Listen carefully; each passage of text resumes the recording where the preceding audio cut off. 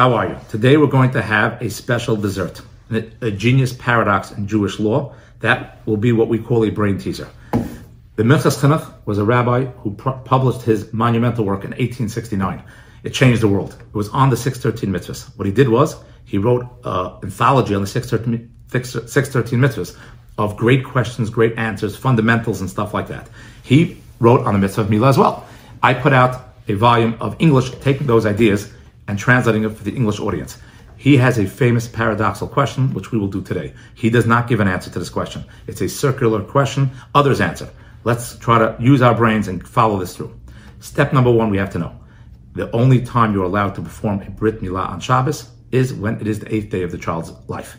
If it's the 9th day, 10th day, 11th day, we spoke early in the week, you are not allowed to do it. If someone circumcises a baby on day 9, 10, 11, or 12, he is a violator of Shabbos. Not allowed to do it. The Torah gave a special leniency for day 8, but cannot do it day 9. Now, to elaborate on that, the question becomes, we have to understand, a second idea that's extremely important is that in order to violate Shabbos, one must do a constructive act.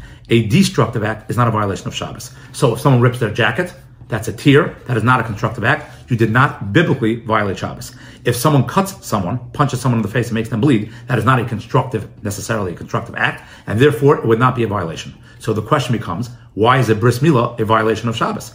It's cutting a child. So the answer becomes that when a child becomes and has a circumcised label onto himself, he is now a Jewish child, that is considered a constructive act. If a child would have a bris milah that was not kosher, it would be a destructive act, and it would not be a violation of Shabbos. So again, 8th day only, but it has to be 8th day a constructive act. If it's a destructive act, it would not work. Rule number 2, the only person qualified to perform a circumcision is someone who is obligated in the mitzvah and believes in the mitzvah. That means someone who's a female, someone who is not necessarily Jewish. These people cannot perform the bris milah because they're not obligated in the mitzvah. As well, someone who does not believe in the mitzvah cannot perform a bris milah. He doesn't believe in it, it will not work. So if someone who is not religious performs the bris milah, it is invalidated. It doesn't work. That is step number 2. Now goes the Minchas Chinuch's wild idea. Let's say there's a person who we thought was a regular Jew, and now he wants to come out publicly that he's irreligious. He's anti-Judaism. There's a baby in shul. The baby's day 9, day 10, day 11, not supposed to perform a bris milah at all on this day. And no one's even near the baby, because everyone knows you can't do a bris milah on Shabbos during one of these added days besides day 8. And this person goes over and he decides he is going to do a bris milah on this day. And he walks over to the child, takes out the moil's knife, and performs the bris milah. What is going to happen right now? Is this person considered a violator of Shabbos or not? Let's go through the idea.